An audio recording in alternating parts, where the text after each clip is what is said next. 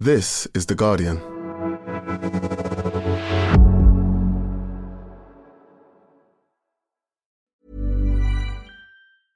Finding your perfect home was hard, but thanks to Burrow, furnishing it has never been easier.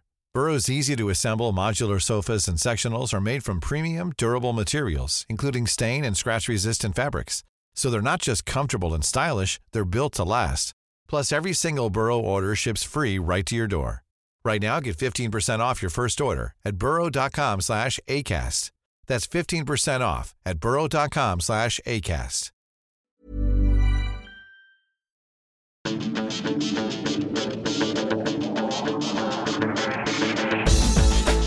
Hello and welcome to The Guardian Football Weekly, the big challenge today.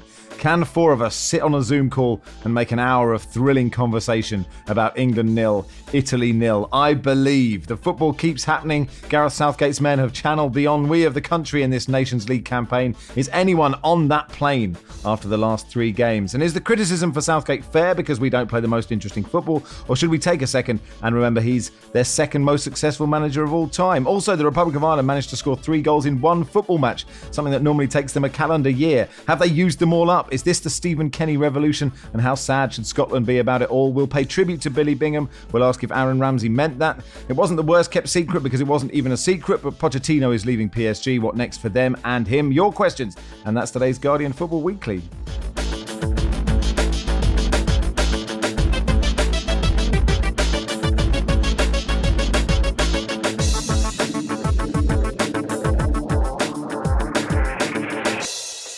On the panel today, John Bruin, hello.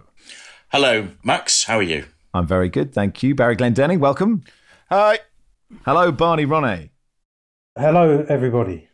Tony says, is it still this season or are we into next season yet? And Michael says, is Barney the panellist in most need of a summer break? You don't have one yet, do you, Barney? You're going to the... I didn't even realise England were playing another game on Tuesday. I was just like, it can't keep happening. Yeah, it keeps happening. It's amazing. I mean, I'm going to Wolverhampton again, which is always actually a real pleasure.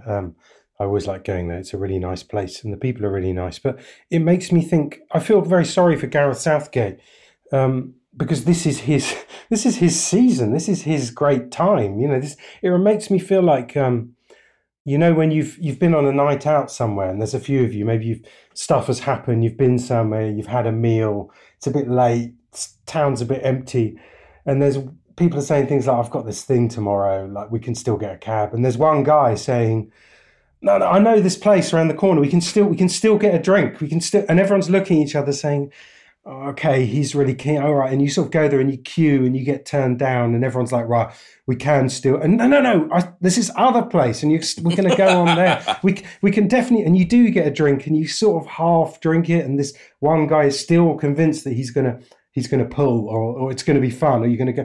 It's a bit like that. And that's not a role I think Gareth should naturally be in. And I feel we've kind of forced him into it. Isn't actually Southgate, he's the guy that turns up at like 10:15. Like you've all had the day and he's just telling, I'm here, everybody. Go, I kind of missed everything. Chris says Southgate out. John, what do you say to that? Well, actually, to get us talking for an hour, we could say Southgate out, couldn't we? And then that could keep us going. No. Well, why would you? Why would you sack Gareth Southgate? Well, he hasn't done anything wrong. This Nations League thing, I was trying to think of a comparison, and the one that I came up with was, do you remember? I think it's sometimes about 1997, 1998, where Brookside, EastEnders, and Coronation Street all decided to have an episode on every night of the week. And so from sort of 7:30 till 9, you could watch a soap treadmill.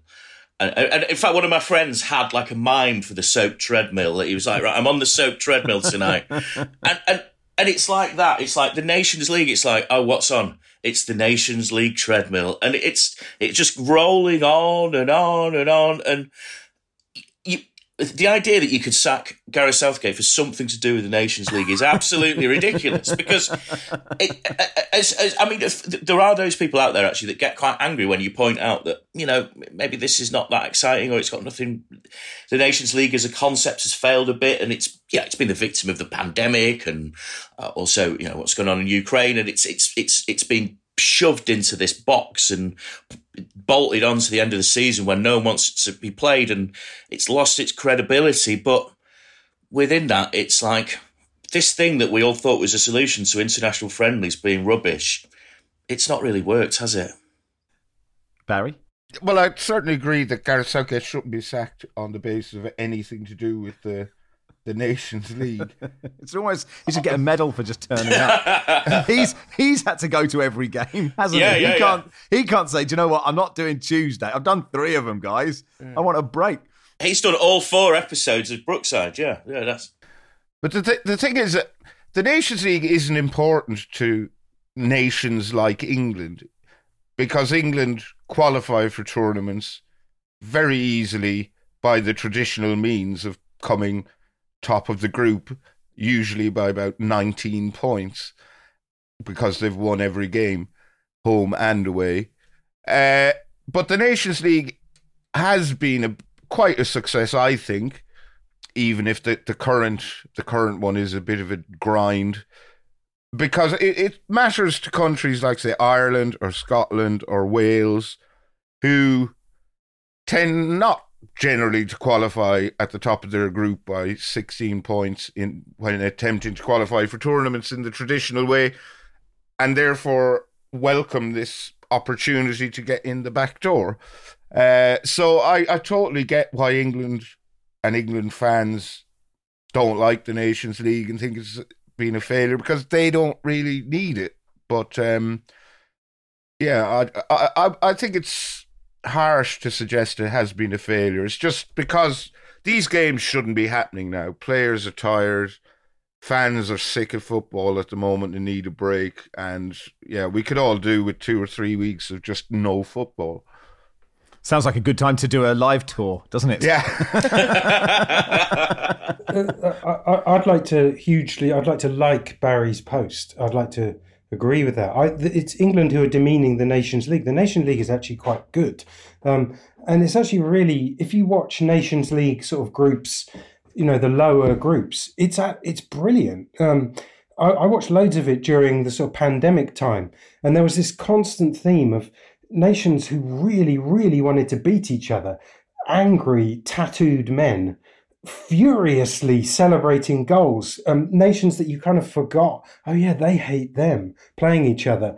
And it was, the Nations League was fascinating. I predicted land war in Europe based on the Nations League, because if you watch that, there were so many tribal, neighbourly, furious grudges being played out by these tattooed, absolutely gripped men furiously celebrating to empty stands. And at that point, the Nations League was the best thing on television. It's just that for England, in our kind of post-imperial zone where we imagine it's the end of history and we're not really involved in all this stuff, it seems like a really boring competition. But the Nations League has been a wonderful thing if you like furious, grudge-laden, tribal derby matches. And I'll stick up for them. The atmosphere at Molineux was 3,000 school children. There was one tweet that felt like an episode of Get Your Own Back. Yeah, it was like we are the champions, wasn't it? and they booed at half time. I wonder, did we, John, learn anything? Have we learned anything about any England players or any tactical things or anything in these 3 games? There was that brief sort of Jack Grealish looking, hey, isn't it good when Jack gets some freedom to play thing? But I'm not really sure that played out against Italy. Tomori played against Italy. I'm not sure that he looked that secure. He was okay. I'm struggling, I must say. I watched these games and they just passed me by. Sorry, it was just, you know, the Wednesday EastEnders or something like that. It just, I mean, listen, I'm not at the front. I'm not the guy having to go up to these games like Barney and several other of my colleagues. I really respect your ability to turn around copy on this stuff. It's just not happened. And listen, my imperialist, Anglo-centric got the better of me. You know, the Nations League does matter, but I don't think this matters for England. And this is the problem, isn't it? That Gareth Southgate has to use this as some sort of dry run for the World Cup, but I'm not sure what he can have learned from his players. I mean, I think he did learn a couple of things in that game. I have to say, the best thing about the first game at Wolves was beforehand, after all the players had gone off and were preparing to come out, Chris Powell, one of the balls that they'd been warming up with, had got kicked into into where all the kids were, and they'd started playing with it. And Chris Powell went over and sort of said, "Oh, stop chucking the ball around here, give us it back." And he got hold of it. And there was this incredible 10 minutes of pantomime where the kids were all booing Chris Powell, which was a slightly anxious moment. And then you realise why they were booing him. And he worked the crowd. It was incredible. He got the ball. He walked off with it. They all booed. He turned around. They cheered. He laughed. This happened for about 10 minutes. Chris Powell was in hysterics. There were 1,000 children. And he's obviously just the nicest man ever. And I want to be his grandkid. And in the end, the ref had to come over and say, "Look, Chris, we sort of probably got to get on with things here. Could you?"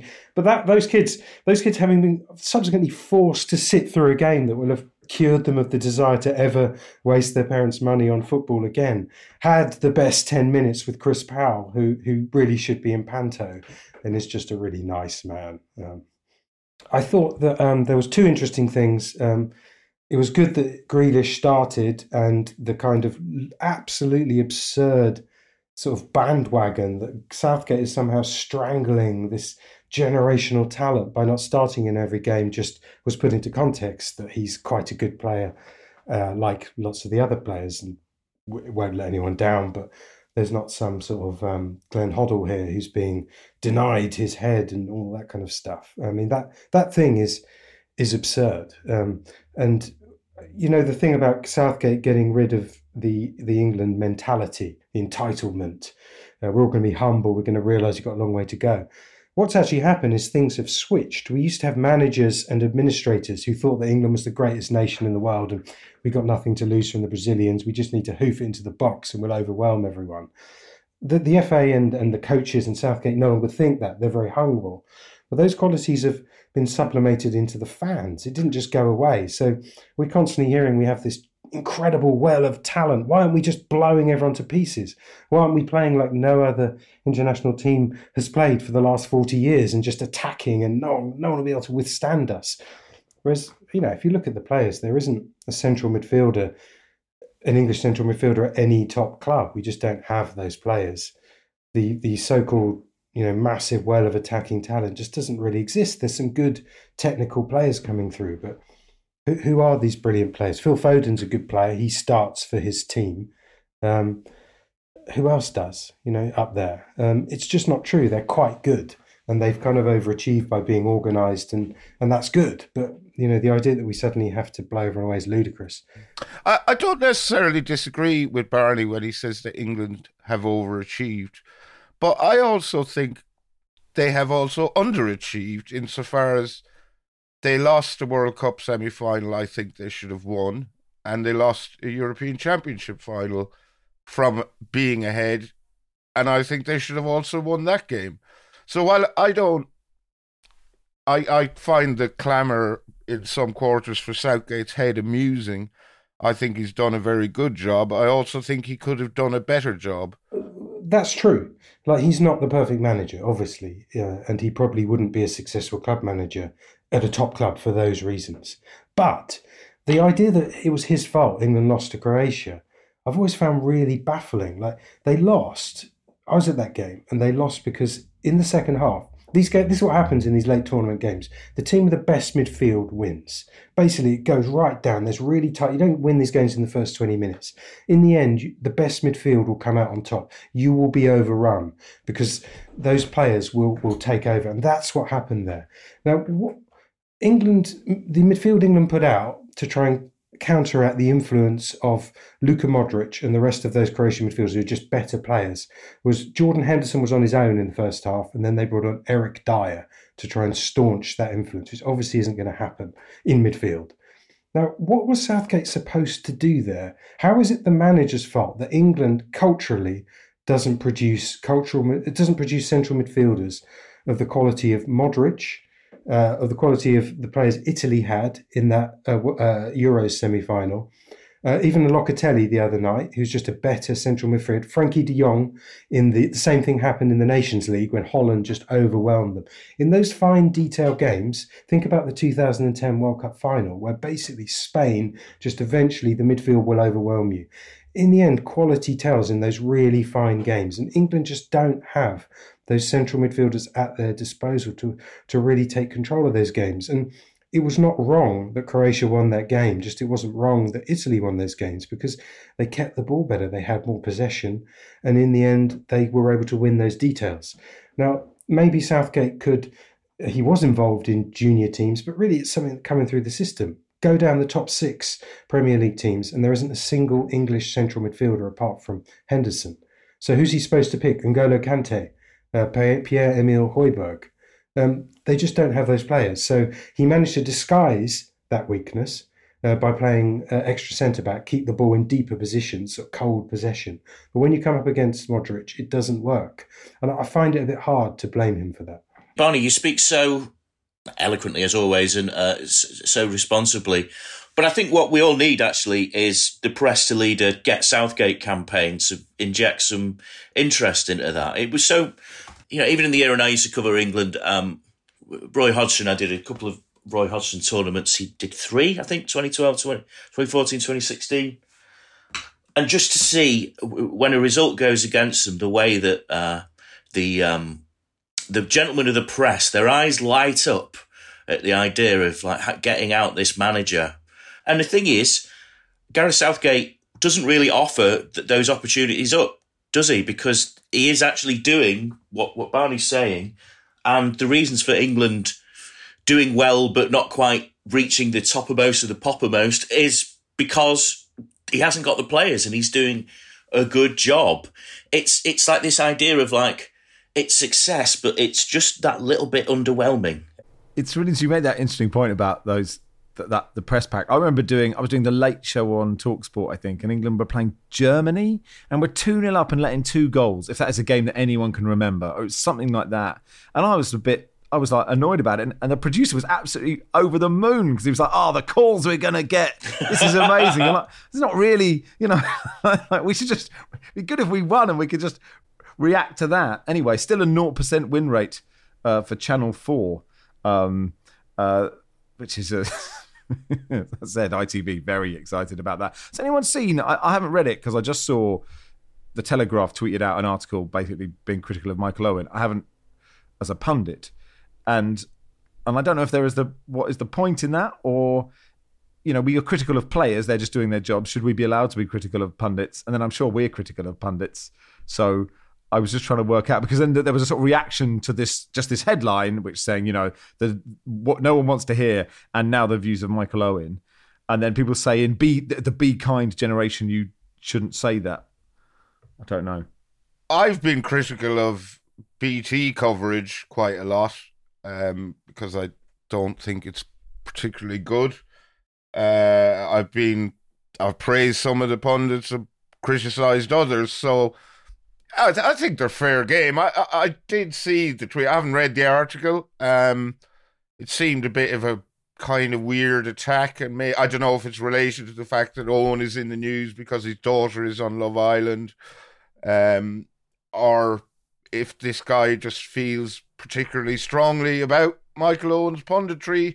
I have no clue what motivated it, but yeah, I suppose they're fair game. It is a bit mean, and I have been mean in the past about covering. People have criticised me, and I'm fair game. So Michael is a big boy. I'm sure he can take it, but yeah, probably has hurt his feelings. I think Michael Owen's quite good in the way that he's not kind of entertaining in that way, but he's like he was as a footballer. There's a lot of embroidery, but when he says something, it's often a vicious jab in the ribs. Like, he does tell the truth about things, and often people don't really like that. Also, I was talking about this with Archie the other day. Archie, who's a friend of the pod, regular contributor, in Munich. I bumped into him there, and he was wearing his jacket at that point. And Archie, I said, Michael Owen's on these. And Archie said that Michael Owen is the most professional pundit that he works with, that he talks in the week, he comes up with ideas, he does his research, he suggests stuff. And compared to, I know that's not the truth with all of those sort of ex-pros, he thinks Michael Owens approaches it really well, like a proper journalist, and actually wants to kind of talk about issues and all that kind of stuff. And he spoke really highly of him as a colleague, and said that it's always a bit of a relief when you're working with Michael Owen, because he'll have something to say. So that was quite interesting, I thought. And I suppose he can just ignore the haters and just log on and stare at the millions of NFTs that he has, that he's selling to the rest of us, his magic beans. Well, you can't lose money on them, apparently. Well, that is true, isn't it? All right, well, that'll do for part one. Part two will begin with the Republic of Ireland's extraordinary victory over Scotland. Ryan Reynolds here from Mint Mobile. With the price of just about everything going up during inflation, we thought we'd bring our prices down. So to help us, we brought in a reverse auctioneer, which is apparently a thing. Mint Mobile Unlimited Premium Wireless. How to get 30, 30, bit to get 30, bit to get 20, 20, 20, bit to get 20, 20, bit to get 15, 15, 15, 15, just $15 a month? Sold! Give it a try at mintmobile.com/switch. $45 up front for 3 months plus taxes and fees. Promo rate for new customers for limited time. Unlimited more than 40 gigabytes per month. Slows full terms at mintmobile.com. Finding your perfect home was hard, but thanks to Burrow, furnishing it has never been easier. Burrow's easy-to-assemble modular sofas and sectionals are made from premium, durable materials, including stain and scratch-resistant fabrics. So they're not just comfortable and stylish, they're built to last. Plus, every single Burrow order ships free right to your door. Right now, get 15% off your first order at burrow.com/ACAST. That's 15% off at burrow.com/ACAST.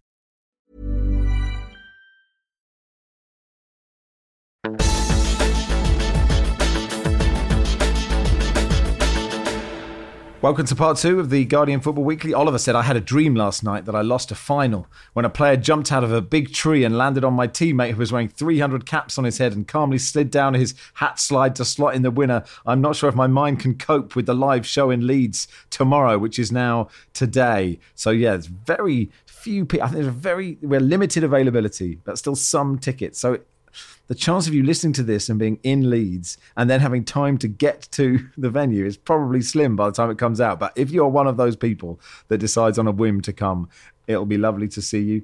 John Bruin, Barry and Jonathan Wilson will be on a train in a couple of hours going up to Leeds, and we look forward to it. I think limited availability is one way of describing Birmingham.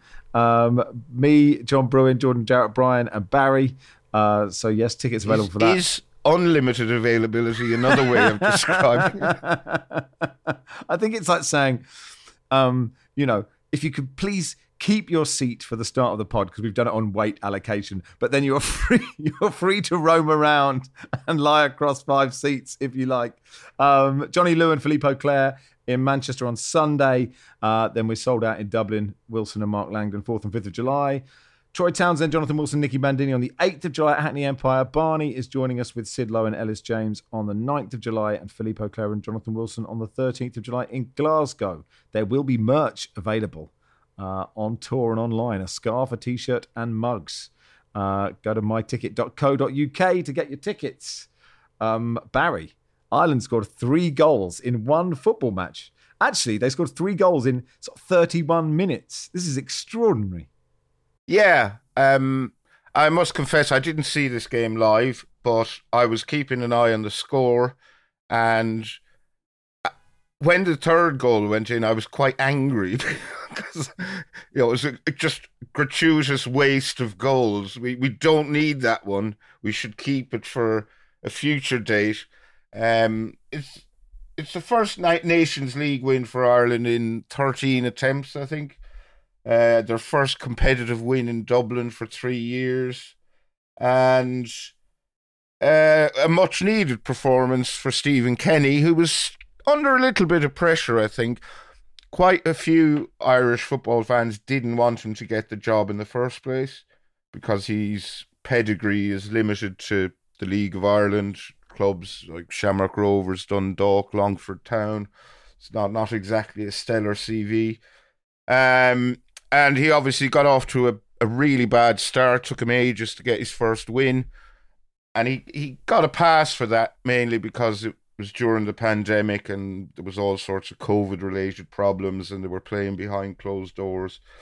And then it began to look like they were turning things around and they went unbeaten for, 8 games or something.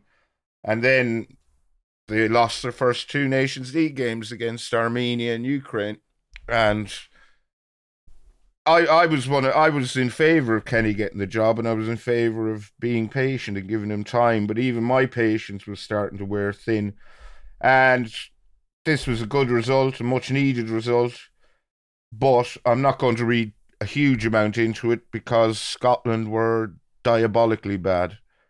Just they had a collective shocker and thoroughly deserved to lose. Probably should have lost by more. So not a much needed fill-up for Ireland, but yeah, I'm not going to lose the plot over it. It was Scotland was dreadful. I did the minute by minute for Guardian website on this and watched this game. The wonders of modern technology. Watched it half on RTE, half on Premiere. I won't say how I did that, but some of you can guess. And it was. It did, when Barney talked about the wonder of the Nations League, this was a game that actually probably showed you why it does matter, because the feel-good factor that clearly the Ireland fans and the Ireland pundits and the Ireland team and Stephen Kenny in particular, the boss man Steo, as we should refer to him, got from that game. It was almost transcendental. It was amazing. They really, really enjoyed that game, and there was a lot to enjoy in that game because you had he's had a bad couple of years, but when there is no better player in the game at climbing into the air than Shane Duffy. My God, if he played rugby, he'd be the greatest lock forward that had ever played the game. His sort of hang time is incredible. But then you've also got these young players. I mean, both of them scored. Michael Obafemi, who scored a great goal. And Troy Parrott, he's a Spurs youngster. He also he scored a fine header, which is often an Obafemi assist. And suddenly Ireland have these 2 young attackers. And in the midfield, they had Jason Malumbi, who was at Brighton, played just 1 game. And then Jason Knight, who seems to have made a bit of a difference to Ireland in recent weeks. Now, he's the guy, and I was reminded of this, he's the guy that when Wayne Rooney became manager of Derby, he was the guy that Rooney injured in training from going too far and just clattered him. And actually, he is probably Derby's best player. And he's a really good player. And actually, Ireland do appear to have a good group of young players. They've also got Kelleher in goal, and they've got a raft of young goalkeepers. It suddenly looked like the boss man Steo was in charge of something that it could genuinely be exciting. And that hasn't been the case. I watched a bit of the previous games, the Armenia game. They were terrible. But the point that Barry makes against Scotland, oh dear. Oh dear, oh dear, oh dear, oh dear, oh dear. Can you forgive Scotland, John, for, the Ukraine game must have really hit them, right? Yeah, but the thing is, they'd beaten Armenia, hadn't they, in midweek, and that gave them this idea that they were maybe on the way back. But yeah, I do think there was there's this idea that they've run their race and this is the end of the season and they really want to lick their wounds and go again for the next campaign. But you had Andy Robertson after the game issuing this apology to everybody, including Steve Clarke, just saying, yeah, we were terrible at every possible, which I think was a pretty harsh on Ireland, actually, because Ireland played well. And I don't know how it must feel if you play the best game Ireland have played in, I think it's the first time they've beaten a team above them in the rankings for 5 years. And that's like the best result they've had in 5 years. For the opposition to turn around and go, oh no, we were absolutely rubbish. This is the worst we've ever played. Does that lessen the way that Ireland feel, or? Well, I suppose there's that constant conversation, isn't it, that we can never really nail down as to, do you play badly because you're just being bad, or are they making you be bad. You know, like the two teams are playing at the same time. It's sort of quite hard to analyse. Well, I'd say I think Scotland, because we've heard a lot in recent days about players being tired, and this round of international games, it's like flogging these already knackered donkeys. And I think if you look at the Scotland team, I think on paper the Scotland squad is vastly superior to the Ireland squad. Ireland, we've got a lot of decent young players coming through, but Scotland have more experienced, better players. And most of those players have played far more games this season than most of the Irish players, who many of them are fringe players. They're not playing week in, week out. They're not playing 2-3 times a week. So I think Scotland's players are entitled to a pass for this one. But as the old adage goes, you can only beat what's in front of you. And if what's in front of you is a team full of knackered, fed up players who've just blown a chance to get to the World Cup, then so be it.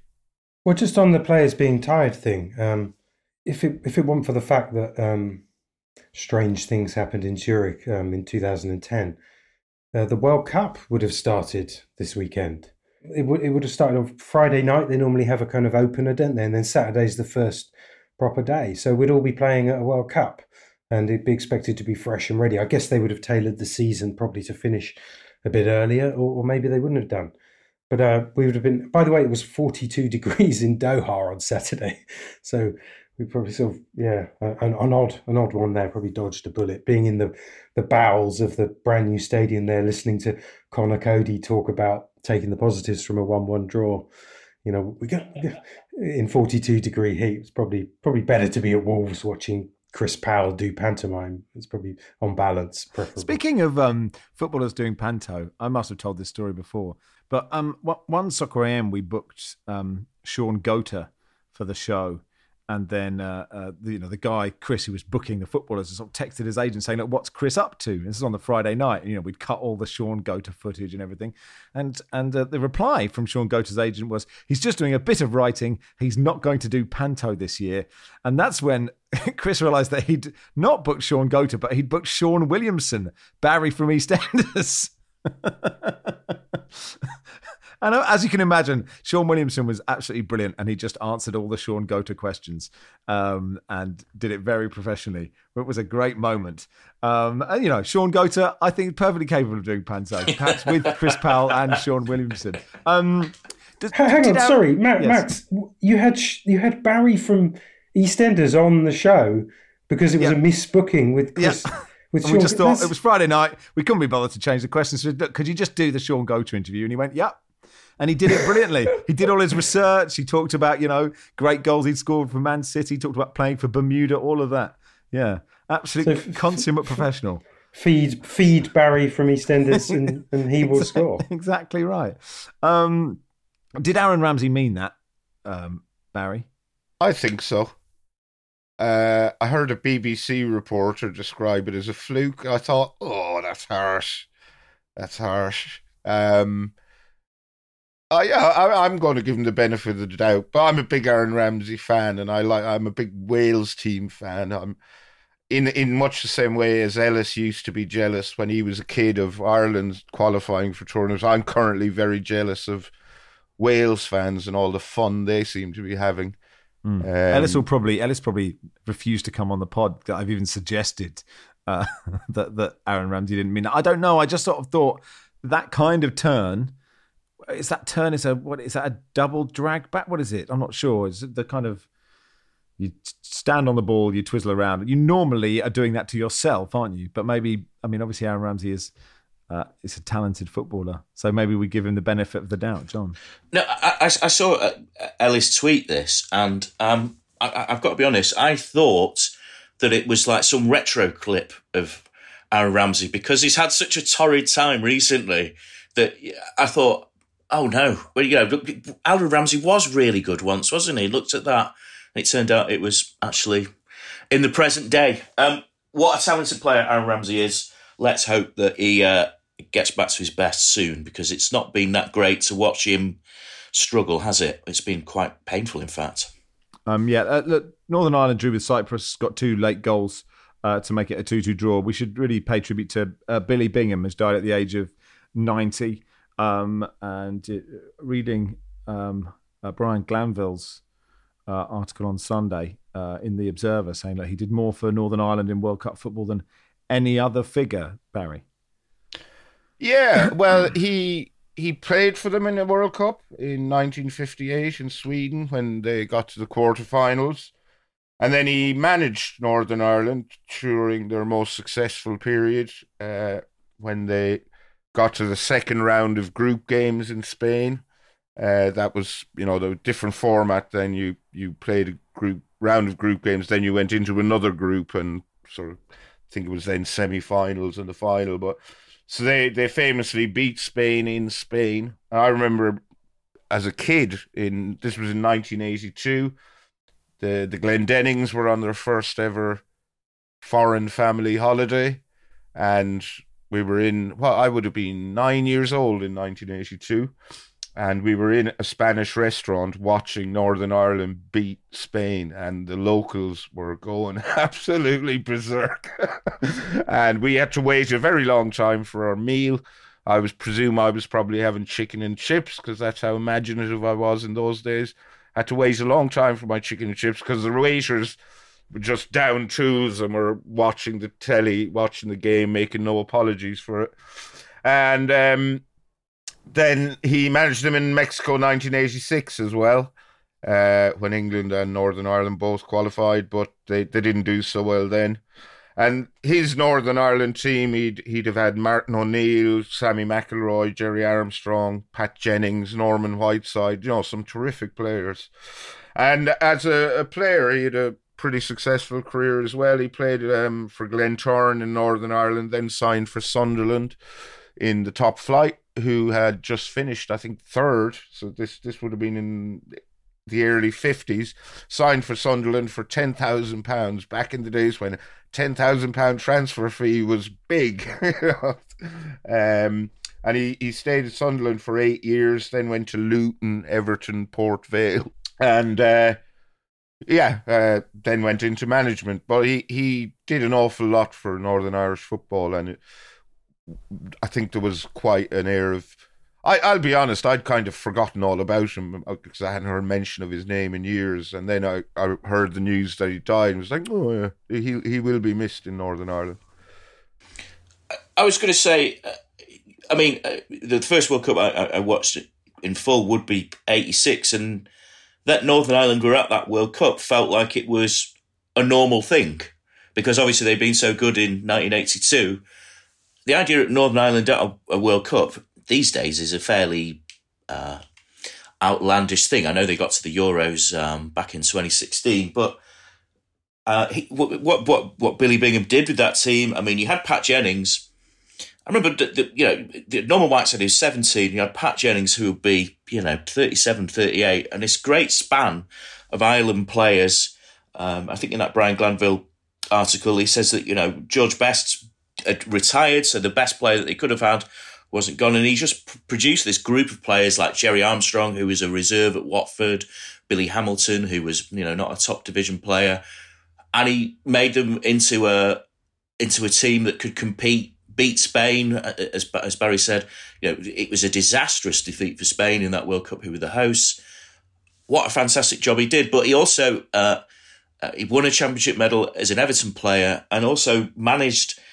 Everton nearly won the title when he was manager as well. So, a very distinguished career, but, and he retired in 1993, but, as he died at 90, it's been a long time since we've heard from Billy Bingham, but there's an ultimate football man. And in terms of Northern Irish, there's no one better really, is there? Because he's almost like their Jack Charlton, that figure that took them so far. Sad news, but yeah, a life well lived in football, you have to say. Just to add, I also watched those Northern Ireland teams in 82 and 86, and what struck me at the time, and kind of the way they were presented by kind of the broadcasters, was that they were kind of this motley bunch of lads, and it looked like really good fun. They looked like a team really enjoying being each other's company. They looked like a club team. They really did look, you watch their reaction to scoring, the way they were with each other, it just looked really fun. But I also heard Jerry Armstrong talking on the radio about Billy Bingham. He said that was all true, but Bingham was actually very progressive in what he did. He said the thing that really struck them all was that he would prepare these very detailed dossiers on the opposition, and was a kind of pioneer in that way of really studying an opponent's weaknesses, which is not something that, odd as it might sound to younger pod listeners, was necessarily a big part of the way football was coached in those days, and that he was very much a details man, and that was something that the players really took on and a big part of their success. So that was kind of interesting to hear as well. And obviously, it wasn't an accident that they succeeded. And Barry, from chicken and chips age 9 to the debonair sophisticat that you are today, what a journey that has been. Oh yes, I'd be definitely on the paella now, which is not something the 9-year-old Baz would have fancied at all. Our thoughts, of course, with the family and friends of Billy Bingham, who passed away at age 90. That'll do for part 2. Back in a sec.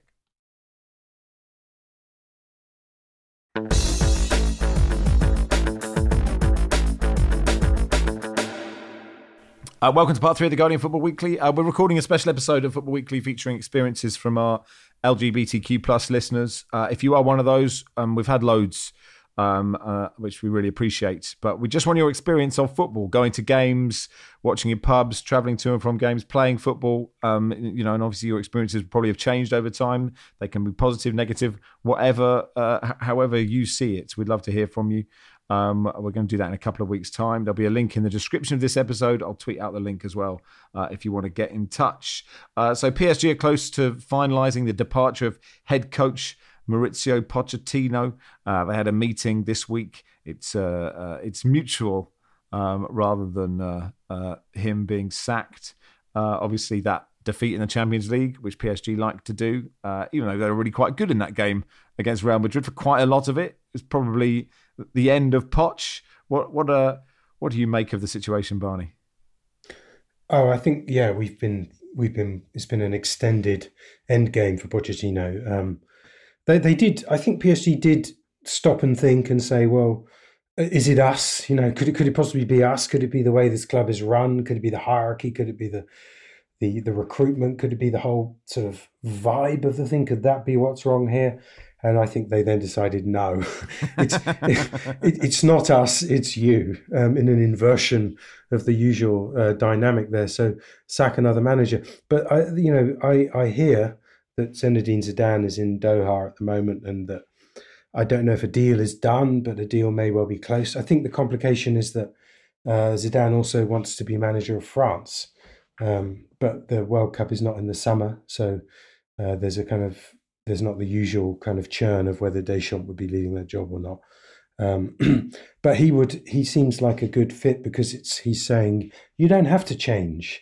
You can have all these big ego players. You can, sign Robbie Williams and it's fine. I'm good at making those players gel with each other. I make everyone feel good. And I know how these, I'm all about feelings and making people feel on top of the world. And so I can make that work for you. And the season does come down to a few dates in April where you have to send good players onto a pitch, remembering that they're good players and feeling good about themselves. So maybe he would be their ideal manager. As for Pochettino, it's hard to know where it leaves him, because he's a project manager. He's a systems manager. He wants a team that's operating slightly below its level that he can then improve. Players who should be better than they are, who he can improve. And obviously the fit with PSG was always utterly bizarre. It was just never a good thing. He's going to tell you to press. Okay, good luck with that. So where he goes next will be very interesting. But he now needs to rebuild his career, essentially, with now obviously a very wealthy man and financially set for life. But it will be very interesting to see what he does. He missed the Manchester United opportunity, but something tells me that opportunity is never quite closed for that long, and it may still be there. Are we sure Zidane isn't in Doha because no one told him the World Cup was moving to to Christmas. Interestingly, you say, what will Pochettino do next? If you look at leaving PSG seems like quite a good thing in the, short or long term. Ancelotti, Emery, Tuchel have all gone on to great success, which, as you kind of alluded to, Barney, might make PSG sort of think, a tiny bit about what they're doing. But I don't know what you think, John. A friend of mine, it was Ken Early, in fact, said the other day that PSG's sort of recruitment of managers and players is almost like one of those Nike adverts from the 1990s. And he said that he could imagine them all juggling a ball at an airport or something like that. Zidane juggling over to Neymar, over to Mbappe, and Messi's still there. As Barney says quite correctly, that was not the club for Poch. Poch is the guy to make Eric Dyer believe in himself, not Neymar. It wasn't suited to his skill set. From what's out there, from what people have told me, in fact, is that he didn't like it from the start. It wasn't suited. He's not the type of manager who, essentially, at a club like PSG, you've got several courts. You've got the court of King Neymar, the court of Mbappe, and you've got to be a servant. You've got to be a emissary to the court to get these courts together in some sort of. You have to be Henry VIII. Is that what you mean? Well, you've got to be. Yeah, you've got to be like, it's like the War of the Austrian Succession or something to get them to turn out and win a game against Marseille. Basically, they need Tyrion Lannister in. Yeah, well, exactly. Yeah. But I did see actually that there was some, some paparazzi photos of, I think it was Poch on the golf course, and someone pointed out that he was actually wearing old Spurs merchandise.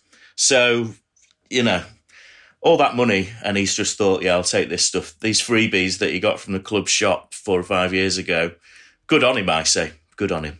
Obviously, Eddie Howe has done a very good job at Newcastle, but at some point they will struggle under Eddie Howe, and it will be interesting if Pochettino is available to see how patient the Newcastle hierarchy will be with Eddie Howe if things start to go pear-shaped. I'm not saying they will, but at some point things are going to, they'll hit a hole in the road, pothole in the road. I was going to say, Barry, is it going to go that way? It's like, I've taken the Qatar money, I'm okay with taking the Saudi Arabian money. Is there a cut-off point here? This is what I'm wondering. Maybe, you say he was playing golf. Maybe you sign up for the Live Tour. And to be honest, he probably came third, and we don't know. Yeah, he only got 500,000 for that. So anyway, Disco Pingo writes, how bad must the situation be before Mike Ashley is considered a saviour? So the EFL released a statement saying they'd informed the administrators at Derby County that following the failure of Mr. Chris Kirshner to conclude a sale of the club, it's changing the terms of the suspended notice of withdrawal issued when the club entered administration into September 2021. It is a very long statement. I think our understanding, Barney, is this is really bad for Derby County. They've only got 5 contracted players, but by all accounts, they've got a lot of players who are there who want to sign and are ready to sign. The manager, of course, is still there. They just need somebody to buy them. And there are lots of question marks about these administrators. I must admit, as soon as I hear the word administrator, I'm quite guilty of my brain just sort of zoning down because it gets complicated.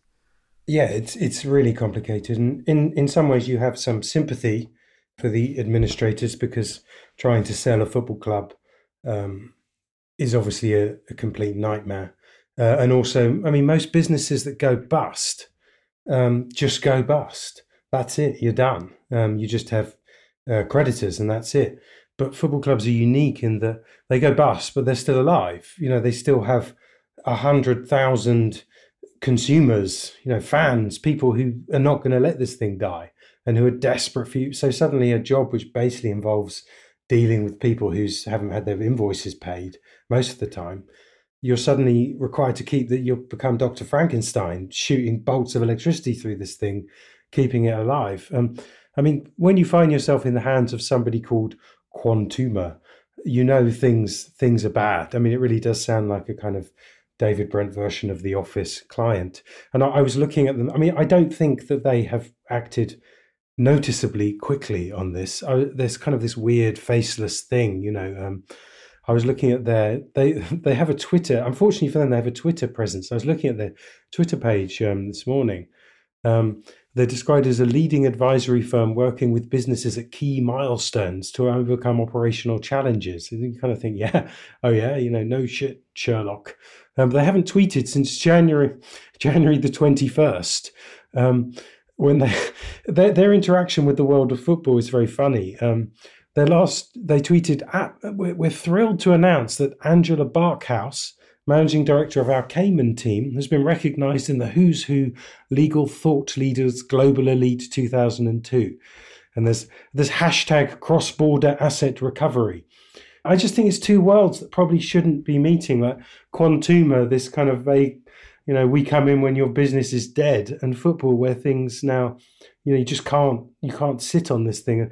I see now, there's a story from the Leicester Mercury, Tom Pegnan, their business editor, has said that Quantuma are now suing the media and various fan forums for allegedly inaccurate comments on them sleeping on this thing and not working on it. So it's a double. I mean, it started off as a nightmare. It's now becoming a nightmare within a nightmare.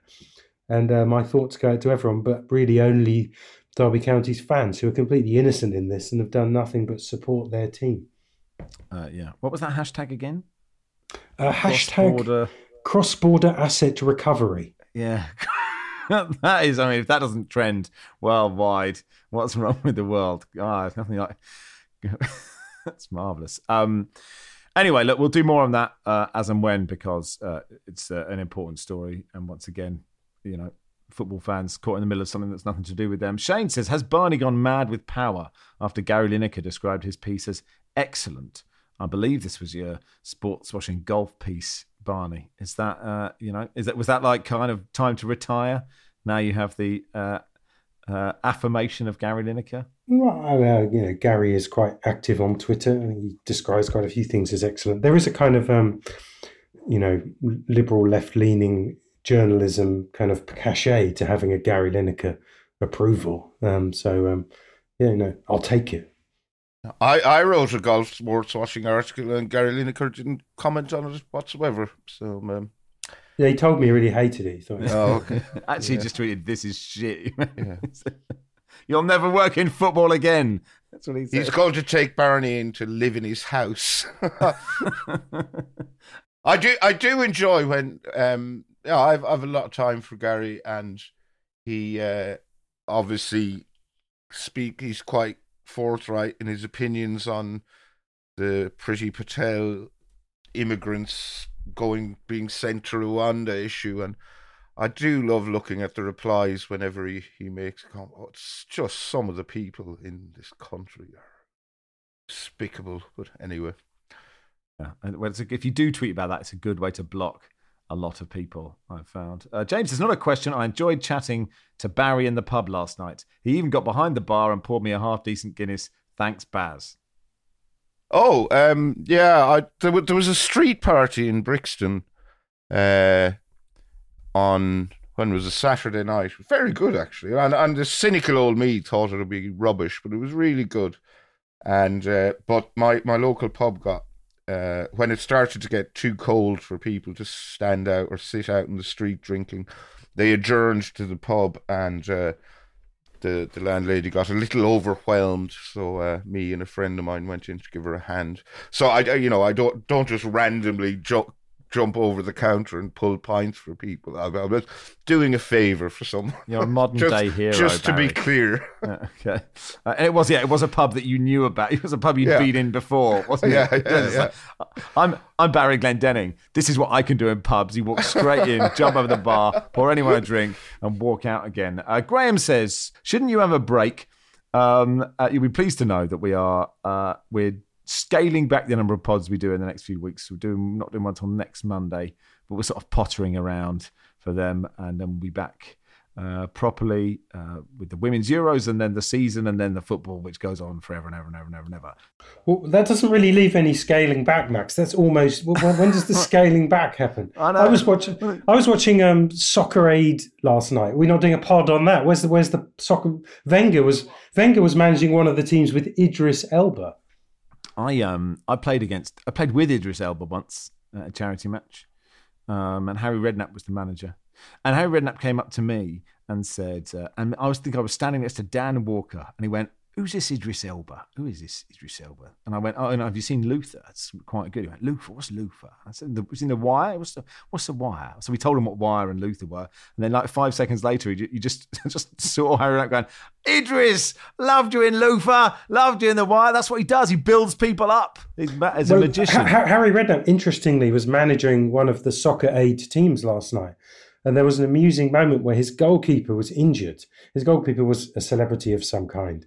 And Harry Redknapp was absolutely steaming furious, like ranting, waving his arms around, because there is a rule that your goalkeeper has to be a celebrity. And he didn't have a reserve celebrity goalkeeper.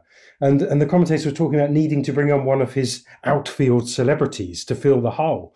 And he was steaming. He had David James there ready to come on, but it wasn't allowed. Apparently, your goalkeeper has to be a celebrity. And Harry, he was very, very angry. Well, he could have done a Stuart Pearce and thrown David James up front and put one of his celebrity strikers in goals. Well, at one point, Mo Farah was warming up to go in goal. Mo Farah? Yeah, Mo Farah. Yeah. Mo Farah has an incredible engine. I was Oh, really? You surprised me. Did not stop running. He was actually, Mo Farah was very good, although he runs in a very middle distance kind of way. There was something very weird about watching him closing down a fullback like he was doing the. I suppose when Mo Farah's running through, he doesn't like just try and sprint past the player. He spends a lot of time just behind him. Yeah, just on the shoulder. Yeah, exactly. Yeah. I mean, that just shows you what worrying.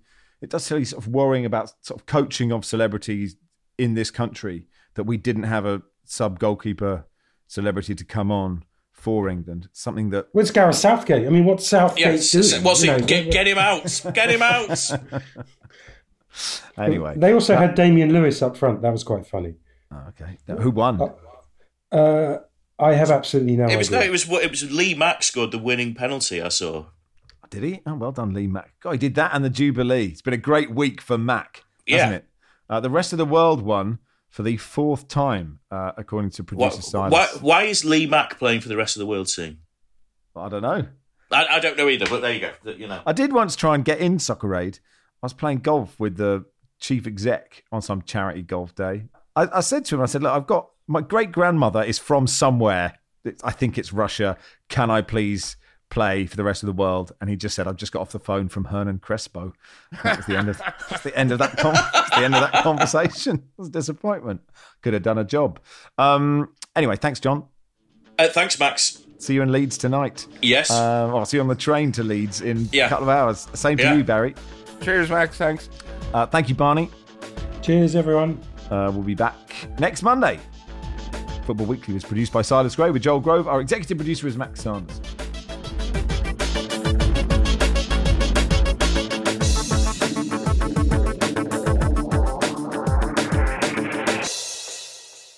This is The Guardian.